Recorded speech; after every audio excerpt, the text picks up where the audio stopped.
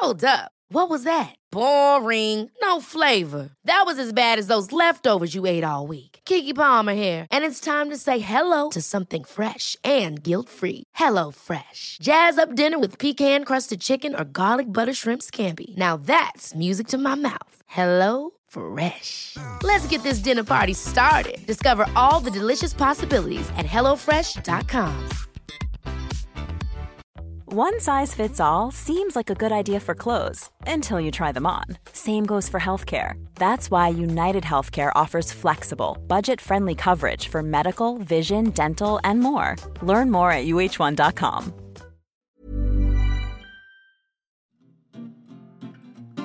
You're listening to the QuickBook Reviews podcast. Brighten your day with a book. Hello, my fellow bookworms. This is Philippa from QuickBook Reviews, author interviews and book reviews. Yes, we're back in the middle of the week, so it's got to be one of my 5 in 5 specials, and that's indeed what we're here for. Let me tell you the brilliant books we've got coming up. So we've got Mike Craven, M.W. Craven, coming on to talk about The Botanist.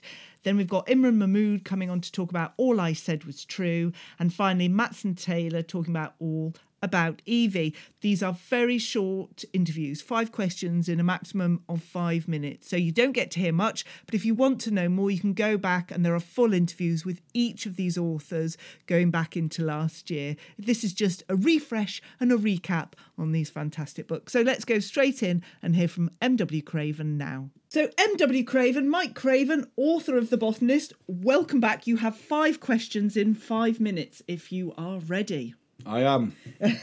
I know you've written a few books since The Botanist, so this will be a bit of a test. Can you describe your book in 30 seconds? 30 seconds, right. It's a locked room mystery. Poe and Tilly are called to help with the investigation into a poisoner who can seemingly walk through walls. He warns his victims. He gives them 2 or 3 weeks' notice he's going to kill them, and despite the precautions they take, he kills them with ease. At the same time, Poe is called up to Northumbria because his friend, the pathologist Estelle Doyle, has been arrested for her father's murder in a house surrounded by fresh snow. Hers are the only footprints going in, and she has gunshot residue on her hands. A bit of a puzzle. That's excellent. Well done. Now, I'm going to be very interested in your answer to this question. Who is your favourite smaller character? It can't be Tilly or Poe. Who else is your favourite top? I really like writing about Bugger Rumble, the street performing. I've been told I'm not allowed to say tramp. We call him tramps over here, so he's a tramp. He's eccentric. He's back in the next Tilly and Poe book, The Mercy Chair. He was just a lot of fun to write, and he came about because my friend said, "I bet you can't get the phrase Bugger Rumbled into your book." So, which I didn't actually, but I got Bugger Rumble. I thought that would be a name for a really eccentric character. And there was somebody in Newcastle who I used to sort of watch who did that he would put a line on the ground in chalk and then pretend to do a low-rise tightrope walk thing and then bow at the end, and then people would shout at him. But eventually he would get enough money for a pint and he would leg it straight into the Northumberland Arms. So yeah, Bugger Rumble. Very good. Or Edgar. Yes, Edgar the dog, of course. Beloved by many. Can you describe The Botanist, but just use 3 words? Cunning, sly, ruthless. There we go, that's it. Next one, I'm not sure if you've ever been asked this question. What was your favourite food and drink that you consumed while writing The Botanist? Let me think. It'll have been curry. It's always curry. Probably goat curry, actually. Well, actually, yeah, goat curry, because there's so many mentions of goats in The Botanist for some reason. Yeah. It's absurd. I didn't plan it. It just happened that way. And in the end, I thought, why I've talked about goats about 7 times. But, yeah, goat curry. So are you eating the goat curry while you're typing, or is that like once you finish typing, then you eat it? I don't eat at all when I'm writing. I just don't, because I'm just focused. I'll have a brew, but I won't eat.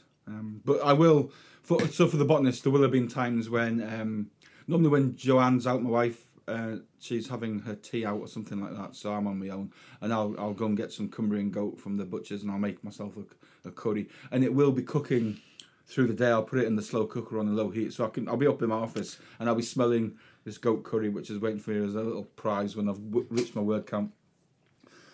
So yeah, Oh, well, if you put the curried goat on again, you need to let me know. My husband's Jamaican and he'd be right in his car on his way to you if, at the sound of curried goat being slow cooked. But anyway. It's a very underrated meat, goat, actually, in the UK. It's quite a healthy meat, but it tastes like it isn't, if you know what I mean? So it tastes like lamb.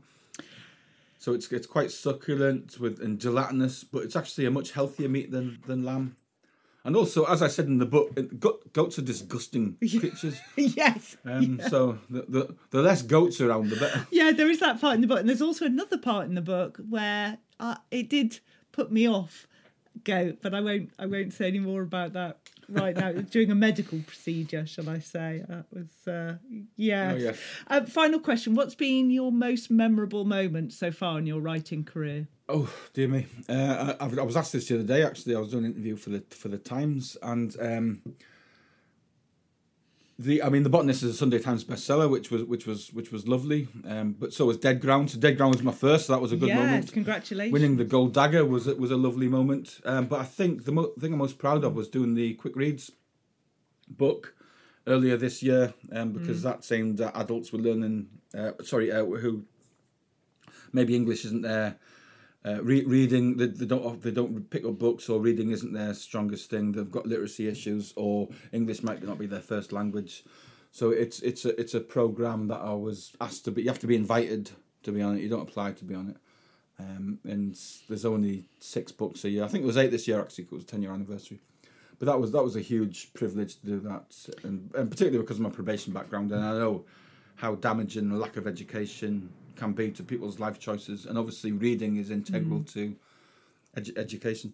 So yeah, so that's probably the sort of high point of my career so far. But yeah, I mean, it's been a series of highs really at the minute. I'm going to head for a crashing low. I'm bound to at some point. I think I deserve it, quite frankly. But I don't think you do. At the minute, the universe is being incredibly nice to me. Well, that's because you keep writing good books. I'm going to pay for it in the next life. No, not at all. But Mike Craven, M.W. Craven, whose latest book is The Botanist, thank you ever so much. Thank you. Thank you for having me. Super duper. And now, did I really say super duper? Yes, I did. And now we're going to hear from Imran Mahmood about his fantastic book called All I Said Was True. Imran Mahmood, author of All I Said Was True, welcome to your 5 questions in 5 minutes. Are you ready? I am as ready as I'll ever be. I've got a cup of tea in my hand. Okay. Can you describe your book in 30 seconds? A woman is found on a rooftop with a dead woman in her arms. She is arrested by the police and she says, "It wasn't me, find Michael." And you'll get all the answers. That very good, very succinct. Your next question, who is your favourite character? But it's got to be a smaller one. It can't be your main character. But who did you really enjoy writing in the book?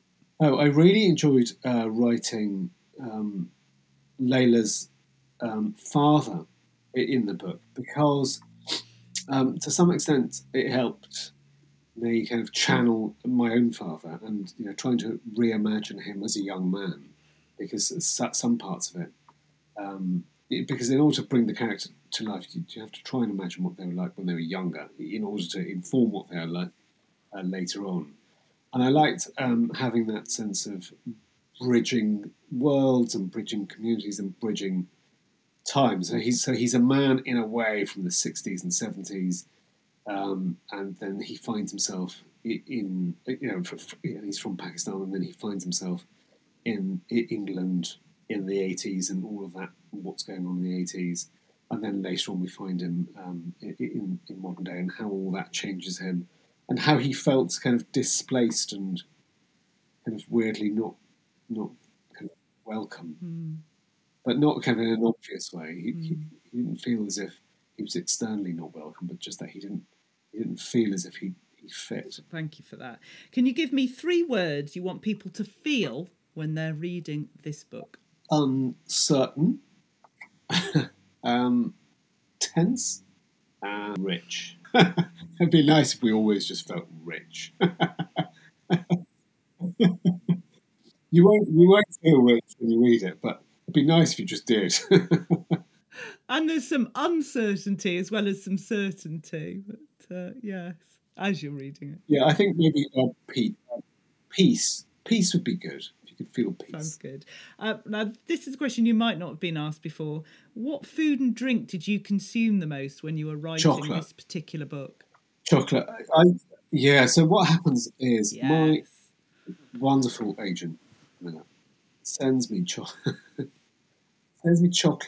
but doesn't send me like a bar of chocolate. She'll send me a hamper full of, and it's sometimes kind of posh-ish chocolate in bars, and sometimes it's 30 bars of Cadbury's. And I don't really mind what it is, but I get through, getting through a lot in a couple of weeks. So yeah, chocolate was the fuel of this book.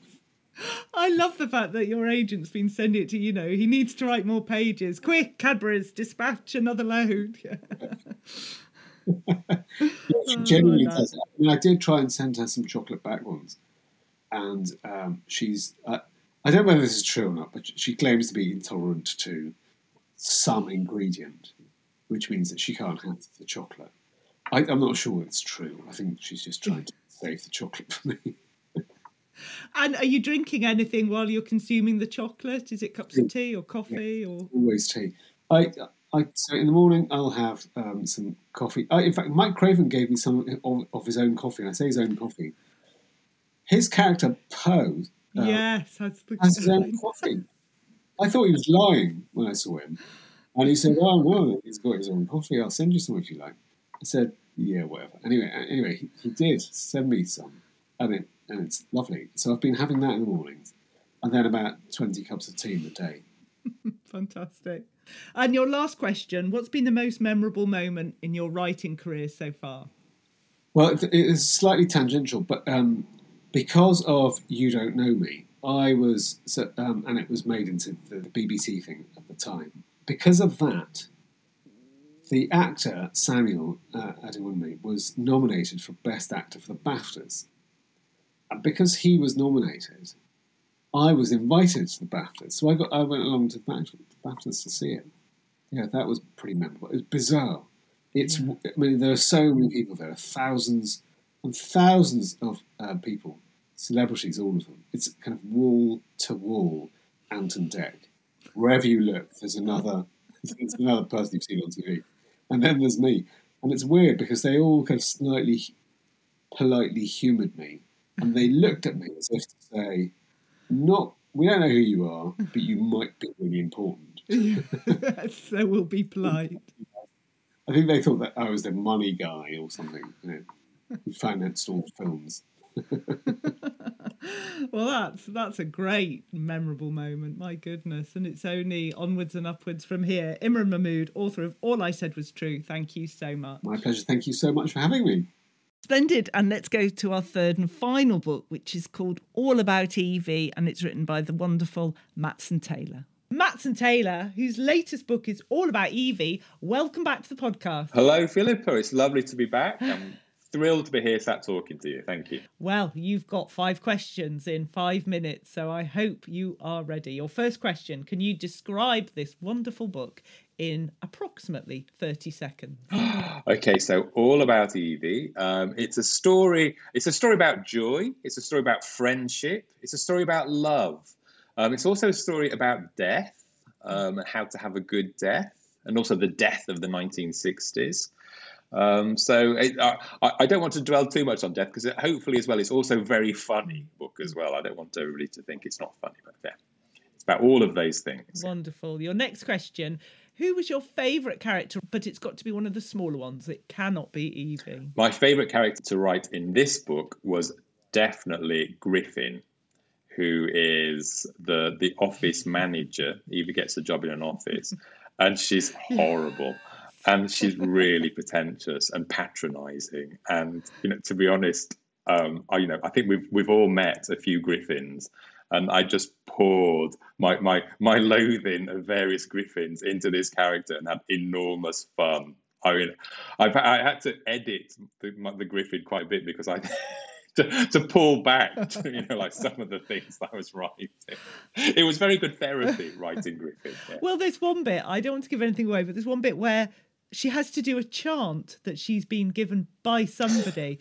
And I was reading it thinking, I know there's something funny. I was like, come on, Philippa, read it. And then I was like, that is hilarious. Yeah, you have to read it out loud. I think that's the one. That's the trick with that one, yeah. Yeah, it was great. Next question. Can you give me 3 words you want people to feel when they read this book? Happy is one. Joyful. Sad that it's ended. So sad to the end, because I know that I love that feeling when I read a book and you read the very, very final page and you do feel sad because these people, you've been living with the characters for, a few days or a week or whatever. And yeah, no, it's awful. It's like a little mini death almost sometimes. It's when you get to know the people so well. So I'd love people to feel sad. That sounds really strange, I suppose. Yeah, you want people to feel sad. Yeah, my words were... Yeah, I want to make them cry. Yeah.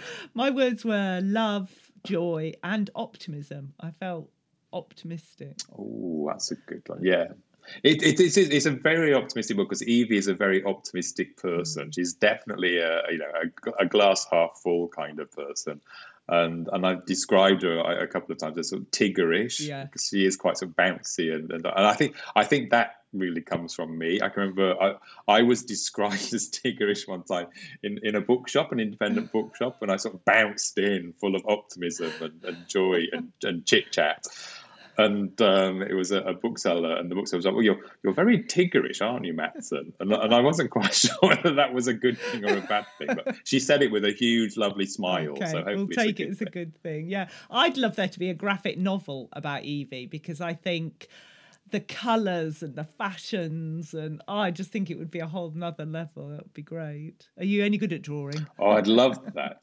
Yeah, well, no, I'm absolutely hopeless at drawing. But it's like all the fashions and the colours and the foods and the interiors and all of that. That's all comes straight out of my job. I'm a design historian, so I love writing about all of those things. And so, yeah, I'd love to see Evie, on the telly or film, just to see all that brought to life. It'd be wonderful. Next question, slightly odd one. What was the food and drink that you consumed the most when you were writing this particular book, when you were writing all about Evie? Okay, well, I was up in Yorkshire with my father in lockdown, and we just basically anything of any heft and stodge. That is my dad's diet, and I had to fit in with him. So there were a lot of potatoes, a lot of stodgy stuff. He likes a pie, does Dad? So we had lots of pies. I was in charge of the cooking. Lots of roast potatoes, lots of pizza. He does like pizza as well. So it was just basically anything stodgy and heavy. And lots of cake and pudding because he likes cakes and puddings, and it'd be rude for me to refuse cakes and puddings. Absolutely. So I just couldn't move basically when I was writing the book. I was just couldn't get out of the chair. So you wouldn't find an avocado in your dad's kitchen? Look, Dad couldn't even spell avocado. No, there's just you've got no chance. So if I arrive at Dad's and I see the odd stray banana, I'm quite happy. It's got a fruit in there somewhere. No, Dad's coming. I sort of open the pantry door and it's absolutely just jammed full of M&S biscuits. It's like it's just like no one person can possibly need that many biscuits. But anyway, he is who he is, and it's all right. So, and he's very welcome with us because that's absolutely superb. Your last question: what's been your most memorable moment so far in your writing career? Ooh, I think it has to be Richard and Judy, because it was in COVID, so I didn't meet them in real life, but I talked to them via Zoom, and they were chatting from home, and they were on their sofa at home chatting, and it was just like watching, the old This Morning. I did my degree back in the 90s, and basically an English literature degree back then involved watching Richard and Judy every single morning at 5 days a week. So it was just so weird to be on a Zoom call with them when they were there on the sofa chatting. And so that was surreal and wonderful and brilliant. I loved it. That's great. I love that. Well, Matson Taylor, whose latest book is all about Evie, thank you so very much. Thank you, Philippa. That's your lot. Those are your 3 books. I hope you've enjoyed it. So let's just do a quick recap. We had Matson Taylor telling us all about Evie. And then we had Imran Mahmood talking about All I Said Was True. And finally, at the very beginning, we had M.W. Craven talking about The Botanist. 3 books I can really commend and available now. Just look after yourselves. I'll be back with a normal episode on Monday. And I'll talk to you very soon. Take care now. Bye-bye. You've been listening to the Quick Book Reviews podcast. That's enough books, said no one, ever. See you again soon.